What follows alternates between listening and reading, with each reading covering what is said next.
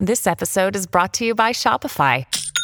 Forget the frustration of picking commerce platforms when you switch your business to Shopify, the global commerce platform that supercharges your selling wherever you sell. With Shopify, you'll harness the same intuitive features, trusted apps, and powerful analytics used by the world's leading brands. Sign up today for your $1 per month trial period at shopify.com/tech, all lowercase. That's shopify.com/tech.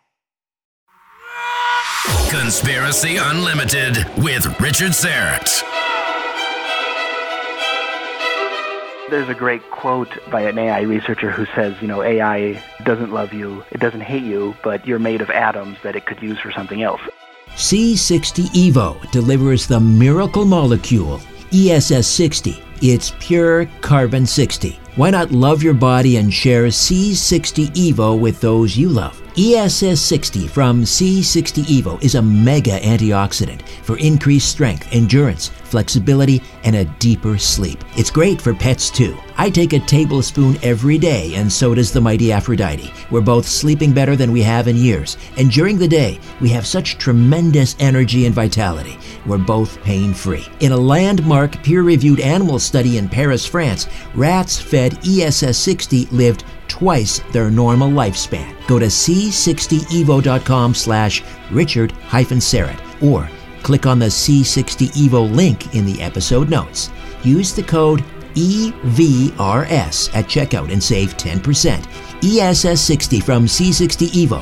Order your miracle in a bottle today. Conspiracy Unlimited with Richard Serrett. Pursuing the truth wherever it leads. Exposing evil and corruption and the secret machinations of powerful elites. Revealing the high strangeness beneath the surface of our supposed reality. Coming to you from his studio beneath the stairs. Here's Richard Serrett. Author-scientist Andrew Smart is standing by from Switzerland to talk about machines, psychedelics, consciousness, the robot apocalypse, the technological singularity, LSD. Wow.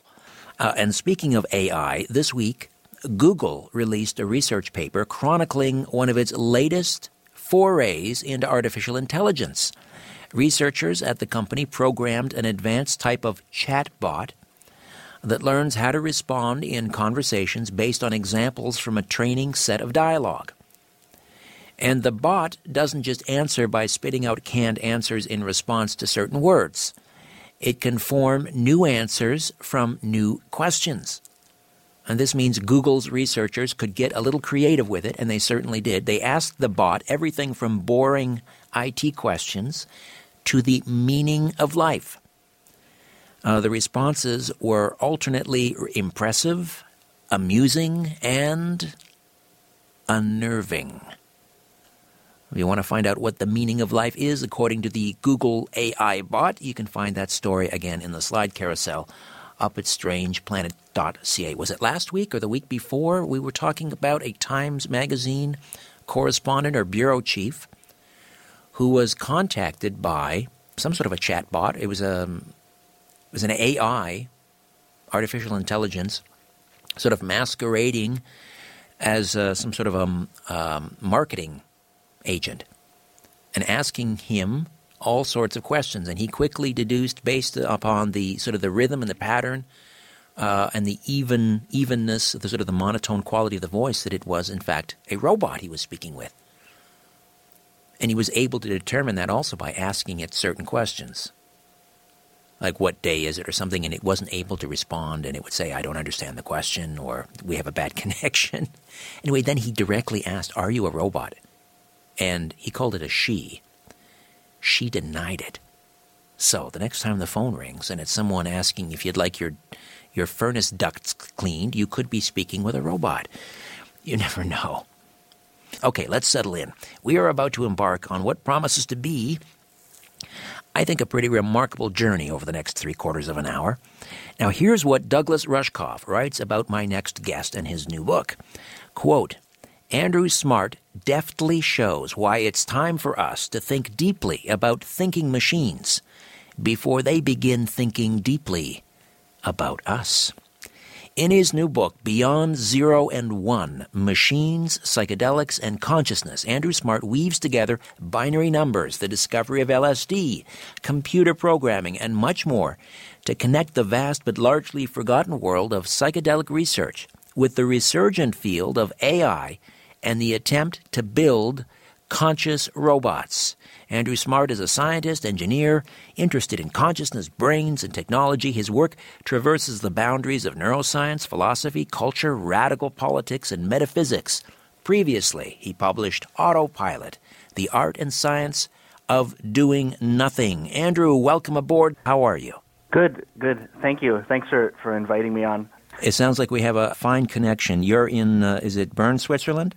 Terrific. Now, this is interesting because, listen, everybody's all, talking about AI these days, the robotic apocalypse, the technological singularity. Ray Kurzweil, I believe, says 2045, when machines or robots become smarter than humans, it's something wicked this way comes, to quote Ray Bradbury. Uh-huh. And then, so I open your book, and you take a rather interesting departure point. You start talking about the discovery of LSD right there in Switzerland by Albert Hofmann, an organic chemist, which I thought, wow, where is he going with this? First, let's talk a little bit about the discovery of LSD and why you began there.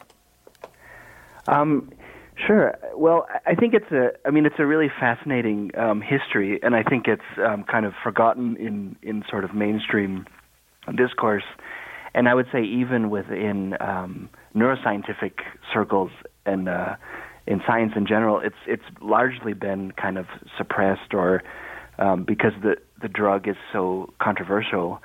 So it's only recently that kind of a new generation of researchers has gone back to the drug. And at the time when it was first synthesized, it was really kind of greeted as a revolution, and psychiatry and neuroscience really thought this was like a huge breakthrough, because before LSD, science really had no idea that brain chemistry had anything to do with moods or perception or consciousness or anything. And when they realized, like, oh, this molecule, radically transforms your conscious experience, then that actually led to the development of Prozac and other antidepressants, and the whole range of psychiatric drugs were developed, directly as a result of that, of the discovery of LSD. So it's a really fascinating history, and there was a huge amount of research done after the drug was first synthesized. And the story behind it is really interesting because it was really by accident. Yes, as so many great discoveries are. Yeah, and he was trying to develop a respiratory treatment. This is in the early 1940s. Yeah, 1943. During the war, it's amazing that they were still operating quite normally at that time. And the story is he accidentally got some in his system somehow when he was working with this rye, this fungus that grows on rye, and synthesizing different variants of compounds from the source, and then one afternoon he got, he started to see colors and got kind of dizzy, and he first thought it was because of chloroform that he was using as a solvent, but then he kind of suspected, like, it could have been this LSD that he had just synthesized, and so he came back the next day and tried a self-experiment. He made some more and he ate it, which is, kind of unheard of today in drug research. Like, nobody makes a new thing that nobody's ever tried before and just eats it. Pretty brave. Pretty brave of him. Yeah. But it was the most minute trace he could make because he wanted, I guess, kind of a baseline. Well, yeah, he thought he made just 250 micrograms, which he thought wouldn't do anything. But it turns out that's a really big dose of it. And he had this incredible experience, and first he thought he was dying and going insane when sort of at the peak of the experience, because he had obviously nobody had ever experienced something like this before, except of course in ancient or in other social groups that use psychedelics as part of their religious activities. So, but then gradually this insanity feeling or this death feeling went away, and then he kind of had this tremendous euphoria and this kind of breakthrough for several hours where he felt like he had this kind of transcendent experience. And so that's kind of the background to that discovery. And so I guess I started out because there's two sort of parallel interests of mine that one is robots and artificial intelligence, and then on the other side is my background is in cognitive science, and I've done a lot of work in brain imaging labs and things, and I've always been really interested in philosophy of mind. And so one day I had been following this, like you mentioned, the whole AI resurgence and all this discussion, and then one day, and I've had a long interest in philosophy of mind, and then one day it kind of popped in my head, like, well, what if we really reach this singularity and you have these human-like and artificial intelligences, could they have altered states of consciousness, and if not, why? I thought it opened up really interesting problems. Like, absolutely, it does. I want to talk about LSD a little bit more and ask you whether or not, because this is really central to your theory, I guess, about whether or not we need to be worried about AI or a robot apocalypse, as it's being called now in certain quarters, and that is whether LSD improves or increases our perception, human perception. I think it's definitely an open empirical question that's actively being researched, and I think there's some really exciting new studies coming out where we can finally kind of peer, inside the brain while it's on hallucinogenic molecules, and really see exactly what the changes are in the brain activity using modern brain imaging techniques. And I don't know that anyone has done a really serious study on perception and whether performance on sort of traditional psychological tasks improves on LSD, or what the effects are. It's primarily been researched in psychotherapy or in therapy situations. Back in the 60s, there was a huge amount of research on, helping people overcome alcoholism and anxiety and things like that. Yeah, they're using ayahuasca down in Central and South America. Very controversial therapy, but there have been some high-profile celebrities who have gone down there, used ayahuasca to do just that. Yeah, and I think it's especially in those cultures where they have like really a cultural sort of support system for those experiences. It's kind of it's a rite of passage, or it's a religious ceremony. So people in those cultures have a cultural context in which to fit these experiences. Whereas I think for us in the Western world, we definitely don't have any kind of myths or stories in which to integrate what these drugs do. So of course, I think the natural thing to do with it is try to help with emotional problems or psychological problems. But as far as like the accuracy or the if it allows you to see anything better without the drug than with it, I'm not sure of that or how that would be demonstrated. But I think the subjective part of it is very important, and that's very hard to study, of course, scientifically, because it's different for everybody. But we are starting to get evidence and see exactly what these molecules do. For example, to the serotonin system, and how kind of the brain network that is generating your normal everyday experience, pretty much disintegrates on LSD or and all of the hallucinogenics are very chemically similar. It's just really minor modifications to different bonds that make up the family of these kinds of drugs. Right, and there was a period, you mentioned the 1960s, and then after that, a lot of these drugs became prohibited. There was a period of about 40 years when it was absolutely verboten to study these sorts of things. And then I went down to UCLA Medical Center and interviewed Dr. Charles Grobe, who was using magic mushrooms or synthesized magic mushrooms to help ease the end-of-life anxiety with cancer patients. Yeah. And was having some absolutely remarkable results.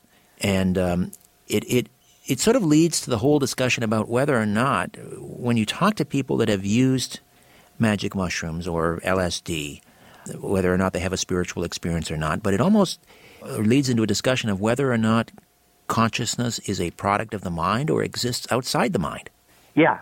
And I think you quickly bump right up into these really, these ancient philosophical debates that are still ongoing. And despite all of our progress and all of our, and despite this new AI craze, these things aren't solved. There's no definitive way to say one way or the other. I mean, of course, I have my own ideas, and a lot of people have. There's a lot of different theories, but I don't think there's a broad consensus about what, even scientifically, about what consciousness is and where it is. Whether it's inside the brain or outside the brain, or there's a really serious study of it now within neuroscience, and it's finally kind of accepted within neuroscience and psychology to study consciousness, and that's a very recent thing as well, because before it was kind of a taboo topic within academic research about the brain and the mind, because it was too diffuse and too fuzzy and ill-defined, and people wanted to study memory and attention and perception, these very easy to define and easy to measure things. But I think finally, with the help of technology, of course, we're able now to develop a very serious science of consciousness, within neuroscience, within like mainstream neuroscience, and I think that's very exciting. So I think it's a very interesting contrast to this. I guess you would call it hype, from like you mentioned before, like Google, and when these kind of breakthroughs happen, or these developments like the chatbot, or different things where people go, wow, we're really almost creating artificial intelligence, and it's this. Wow, it's really thinking.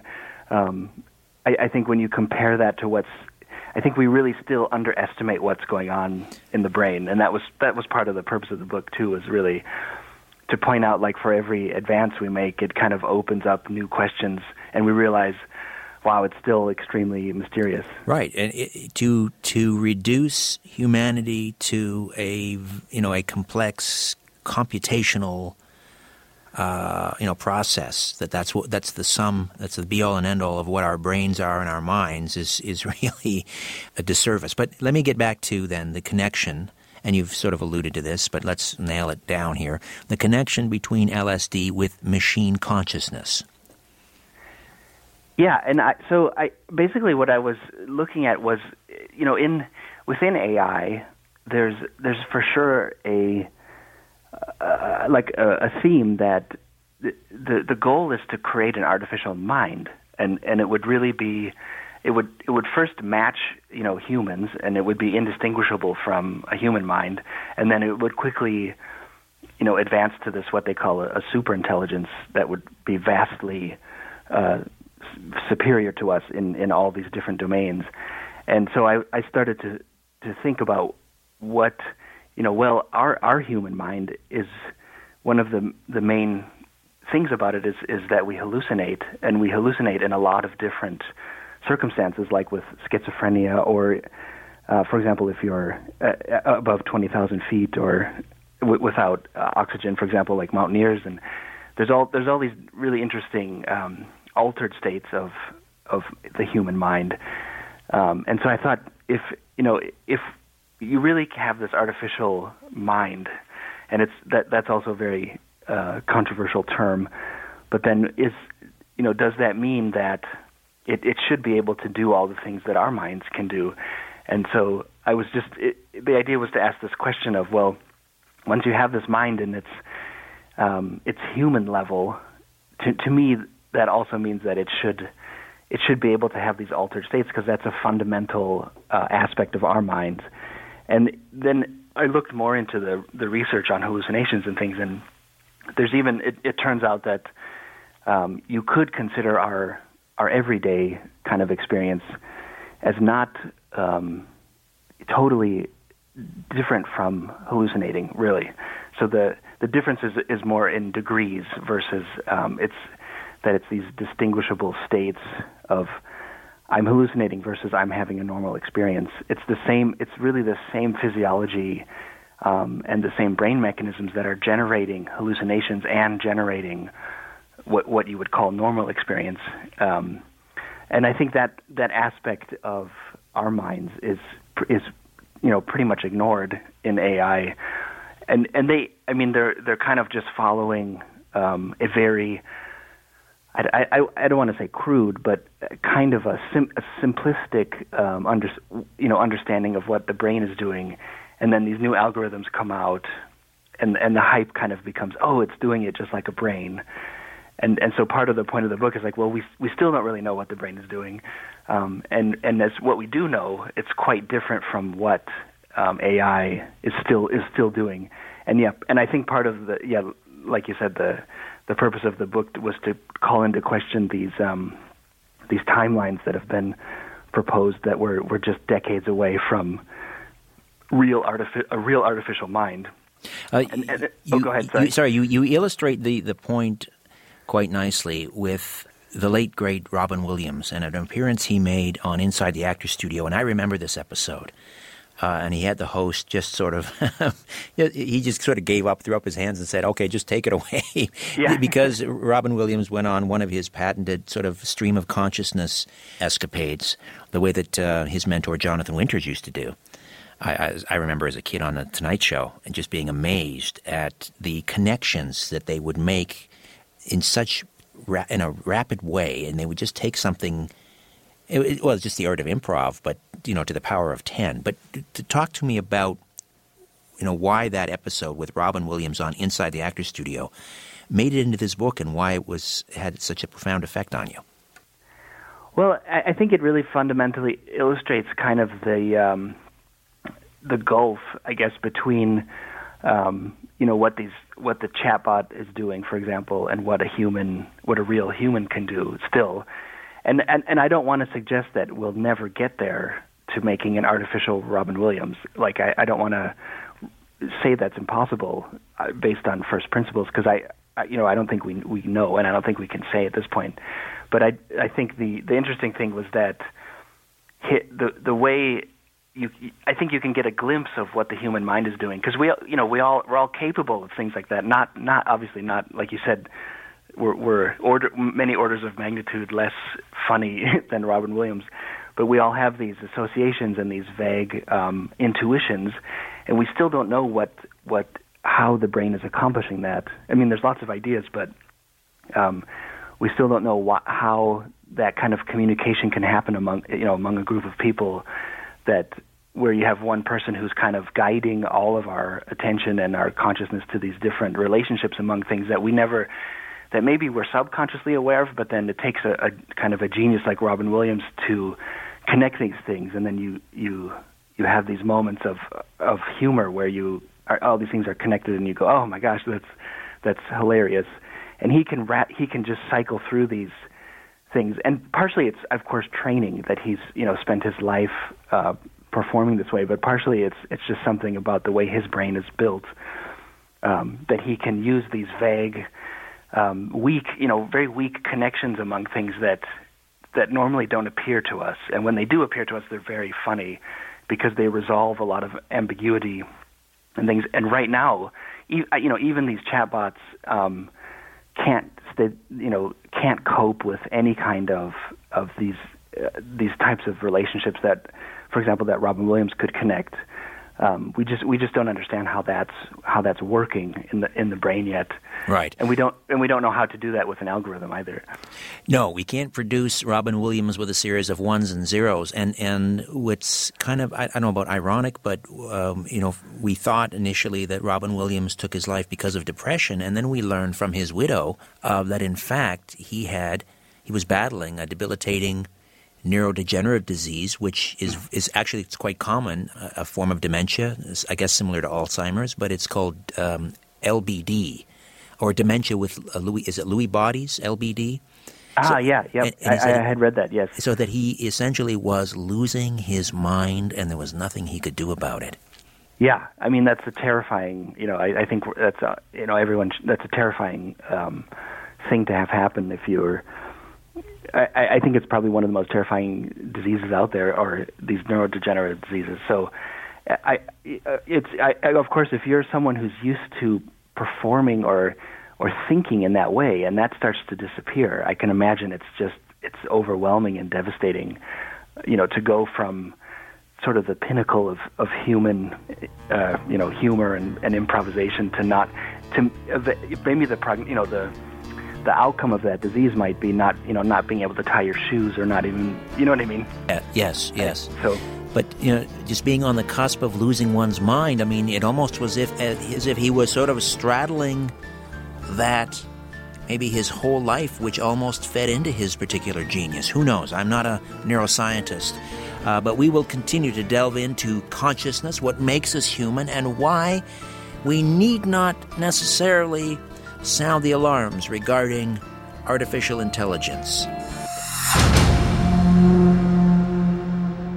Grand Canyon University, an affordable private Christian university, is one of the largest and fastest growing universities in the country, offering more than 270 programs online. In addition to federal grants and aid, GCU's online students received nearly $130 million in institutional scholarships in 2022. Find your purpose at Grand Canyon University. Private, Christian, affordable. Visit gcu.edu/myoffer to see the scholarships you may qualify for.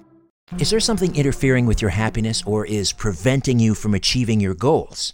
BetterHelp will assess your needs and match you with your own licensed professional therapist, and you can start communicating in under 48 hours. It's not a crisis line. It's not self-help. It's professional counseling done securely online. There's a broad range of expertise available which may not be locally available in many areas. The service is available for clients worldwide, and you can log into your account anytime and send a message to your counselor. You'll get timely and thoughtful responses, plus you can schedule weekly video or phone sessions, so you won't ever have to sit in an uncomfortable waiting room as with traditional therapy.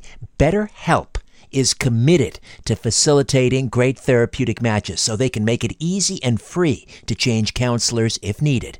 It's more affordable than traditional offline counseling, and financial aid is available. BetterHelp wants you to start living a happier life today. Visit their website and read their testimonials that are posted daily. Visit BetterHelp.com. That's help, H-E-L-P, BetterHelp.com/conspiracy. And join the over 1 million people who've taken charge of their mental health with the help of an experienced professional. In fact, so many people have been using BetterHelp, they're recruiting additional counselors in all 50 states. This podcast is sponsored by BetterHelp, H-E-L-P, BetterHelp, and Conspiracy Unlimited. Listeners get 10% off their first month at betterhelp.com/conspiracy. Theoretical physicists say that there's as many as 12 hyperdimensions. Here are just 3 of them. Conspiracy Unlimited, Conspiracy Unlimited, Conspiracy Unlimited. Pretty cool, huh? Here's an extra one. Conspiracy Unlimited. Hey, how about one more? Conspiracy Unlimited. And the great thing is we have 6 hyperdimensions left. Conspiracy Unlimited. 5. Andrew Smart is with us. Beyond 0 and 1, Machines, Psychedelics, and Consciousness. I love the way you your chapters are in binary code. And one of the chapters starts off with, or it's titled, "A Robot Walks into a Bar." Is there a punchline to that joke? No, not. I just, I kind of wanted to bring up this relationship between humor and AI. Right. And there's for sure been attempts to make funny chatbots or funny, and a lot of the, like you said, a lot of the answers that these things give are inadvertently funny, because it's almost like speaking to a toddler or something. Or right. Well, you illustrate it beautifully because people may recall IBM's Watson. It was programmed to win at Jeopardy, and some of the responses it gave were kind of bizarre. Tell us a little bit about that. Do you recall the?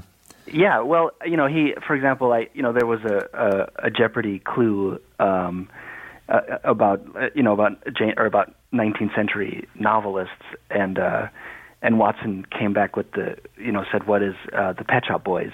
Oh, it was a question. Yeah, that was about Oliver Twist, I think. Yeah, and he, and you can kind of work out like maybe what, how that came up, but I at least I laughed out loud when I heard that.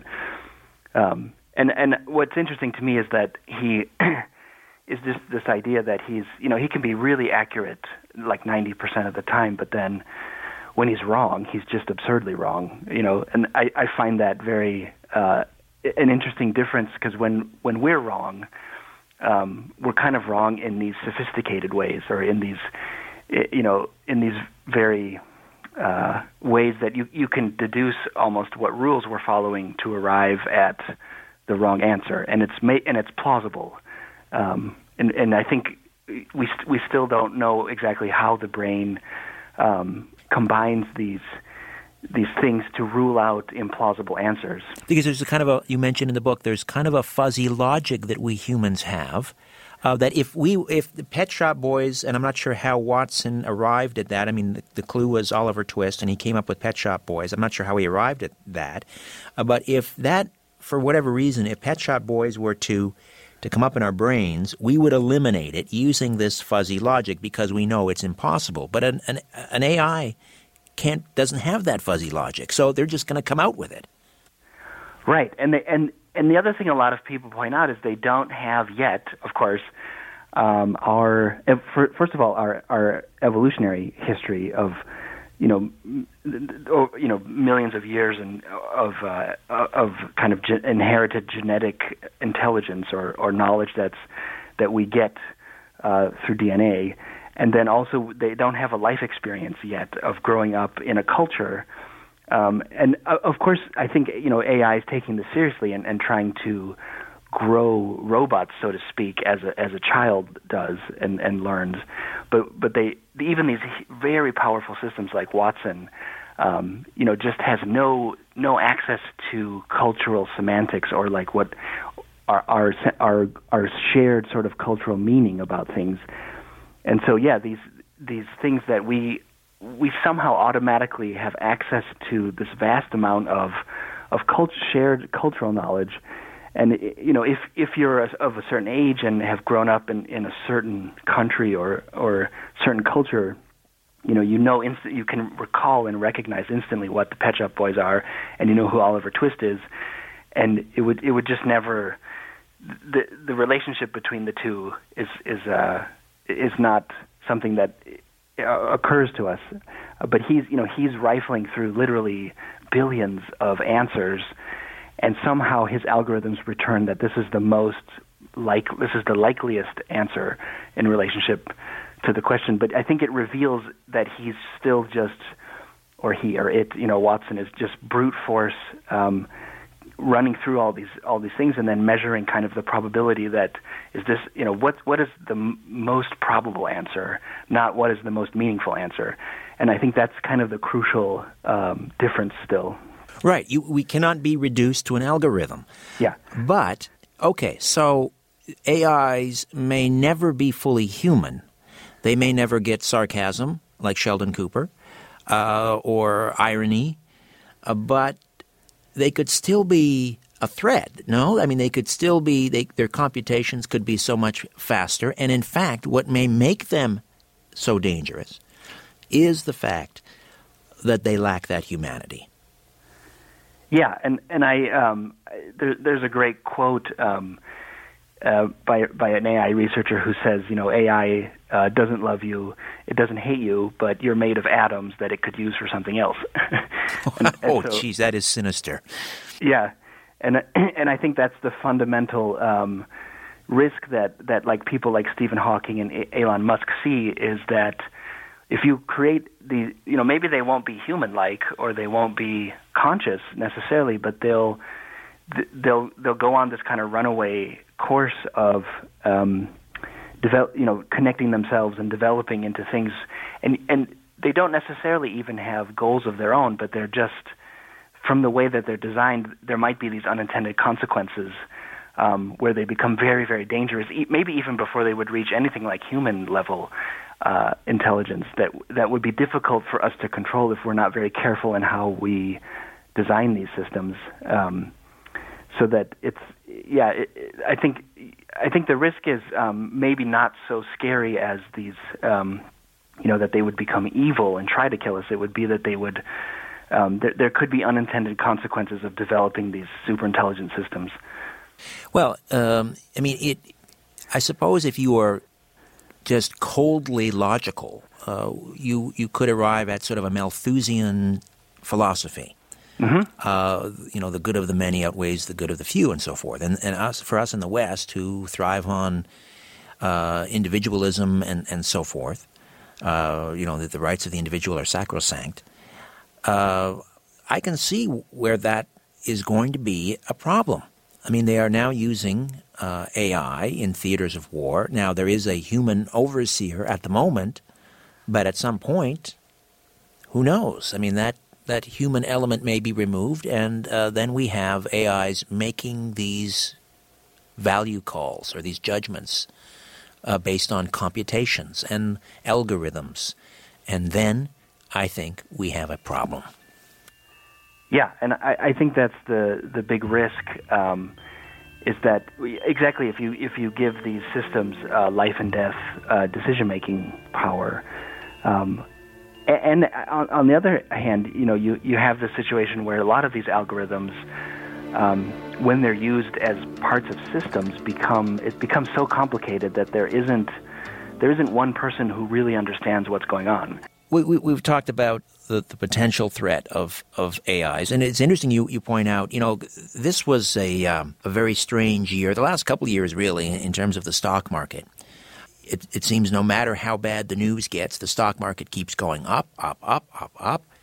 Up is down. I mean, there is no value in the market. It's really, there are no fundamentals, and yet, I mean, the markets are essentially run by algorithms, artificial intelligence. Talk to me a little bit about that.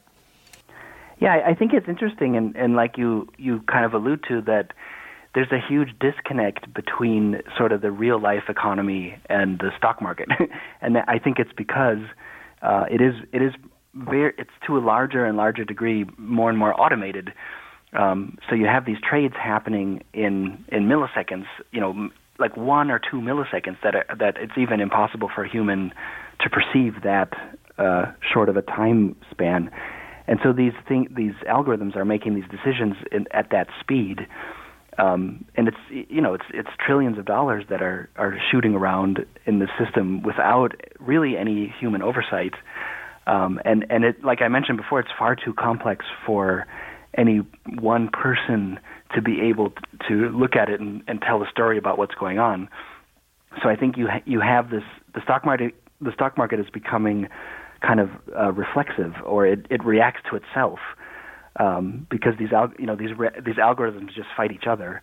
And I point out some research in the book about how they are just they go into these circles and herding behavior that's even more extreme than what human investors do, because they lack kind of the irrationality that is good actually for humans to balance things out is lacking from these things. And I talk about one researcher in the book who likens the behavior of the stock market to aftershocks of an earthquake. So something will move the market that may or may not be related to anything in the external world, and then the algorithms will react, and it'll look kind of like these aftershocks where it goes up and down and up and down and up and down, but it's not reacting to anything in the world. It's just reacting to itself. So it's this fascinating, kind of a crazy situation. It is a synthetic beast. Yeah, exactly. Yeah. You worked at Honeywell Aerospace for a while, and I'm very curious. You were hired as a cognitive scientist and human factors researcher. What is going on in terms of AI and these, the Boeing 777s that we're flying around in? Well, I would hesitate to call the automation on airplanes AI. It's certainly very smart software, but it's not. We're not yet. The automation on airplanes isn't. I guess it is making decisions. It's you can turn on the autopilot, and it will follow your flight path. For you. But you have to still program the flight path into the flight management system. So, but there's definitely a huge push toward automated, autonomous flying vehicles, so that you would just get in and say something like, "Go to LA," and it would just do it, and you wouldn't. You know what I mean? Right. Or Google coming out with a car that you don't have to drive. Exactly. Yeah.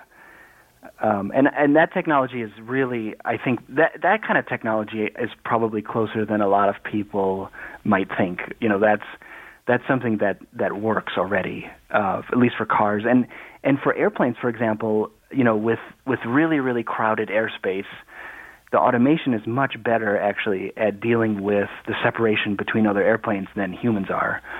So now we need to make sure there's a lot of space between airplanes. But that's kind of the limiting factor of how many airplanes you can cram, into an approach. But if you let computers do that, you could safely cram a lot more airplanes into the same space, which may or may not be. Yeah, you just want to keep your eyes closed during the approach. Yeah. I've heard of gray goo in terms of nanotechnology. What is black goo? Well, it's Harold Kotzvella that seems to be propagating this concept of an oil that has been extracted from the earth. And I think it was sort of tied into X-Files at the end of the series. But I just wondered that there seems to be this sort of, connecting of the dots to AI and some sort of either oil or intelligently controlled self-automated systems. Mm-hmm. All right. Well, you've stumped me, and I don't know, Andrew, if you have anything further to add. If not, we'll. Well, the only thing I could think of is, for sure, there's a lot of research in nanotechnology where you'd have, like robots that you could inject, for example, for a medical purpose. So they would be, these micro-engineered particles that can actually, have software in them. But I don't know what kind of substance they would be associated with, or if there's any. Yeah, but otherwise, I'm not familiar with that. All right, Mitch, thank you for the call. Have a great night. We mentioned Ray Kurzweil earlier, and he's sort of at the forefront of the transhumanist movement, which I have to be honest, I've talked to a number of proponents of transhumanism, and there's something that just does not sit well with me on many levels. But what about when we were talking about a hybrid? So you take a human mind, fully human consciousness, and then you begin to merge it with AI that would basically ramp up our computational abilities, to an X factor beyond. Is that? Are we headed in that direction? And are you concerned at all about that? I think we are, for sure, and I do talk about in the book Miguel Nicolelis at Duke in North Carolina. He's really already developed kind of working brain-machine interfaces, or where I don't know if you've seen it, but his team made basically a robot arm that's controllable through implants in a monkey's brain. Yes. So the monkey learned how to, with its brain waves, just control this arm that could reach out and grab a juice or whatever. And I think that, and it's and I bring him up a lot in the book is because he doesn't believe that the mind is computable or that it runs on computation, and yet he's at the forefront of actually making these kind of hybrid brain-machine systems. So I don't think I think that kind of technology will just continue to progress, where we can implant things in the brain as tools, and the brain kind of adapts to having this thing in it. Well, and think learns about how to use it as a tool. Sure, think about people with spinal cord injuries. They're quadriplegics, and with this type of technology, they can move their legs and their arms again. Yeah, but I think the dimension or it's one thing that we can decode intentions, move like motor intentions, and translate those into control signals for a robot. You take the electrical activity that's generated in a certain part of the brain, and you record that, and then you analyze that data, and you interpret whether the intention is to grab or move left or right. And those kinds of, I would say, simple commands are one thing. The idea that you could actually enhance your own, for example, let's say you're trying to remember some historical fact or trying to figure out a math problem, or even access one of your own experiences from your life, and what kind of implant or technology we could use to assist you or to assist our brain. Yet is very, I think that is very far away, where you'd have some technology in your brain that would help your memory and help your right. Ability to do very human, but primarily subjective things is right. In other words, I think that's another level. Yes, so you would suggest, I'm gathering, that we are a quantum leap from re-sleeving our consciousness and achieving virtual immortality. Yes, I think that.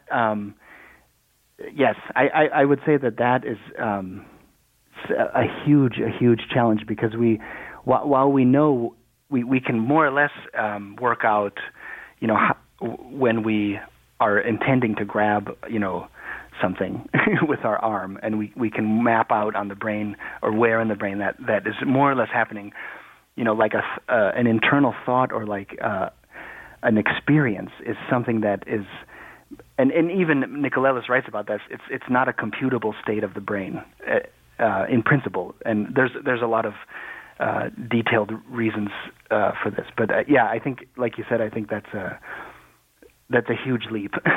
Well, I can rest easy now. I'll have a good night's sleep. But I'm so glad that you came on, and because there is so much hype out there, even from great minds like Stephen Hawking, and it seems like every month now we're getting someone in higher learning or the halls of academia ringing the alarm bells about AI and the singularity and the robot apocalypse.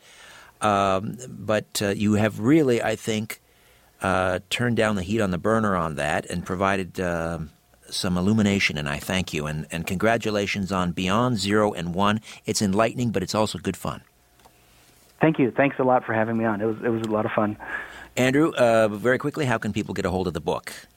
Just the best way is to go to ORBooks, ORBooks as one word.com, and that's the publisher.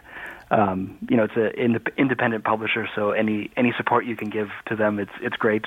Amen to that. ORBooks.com? Yep. Excellent. Beyond Zero and One. Andrew Smart, thank you again. I enjoyed this. Thank you. Thank you as well.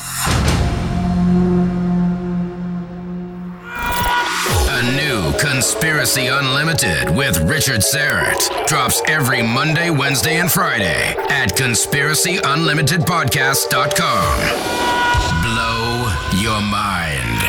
That is all for now. Oh, and remember to share and give a 5-star review, because we have huge egos and need love. We're like cats. We need constant petting.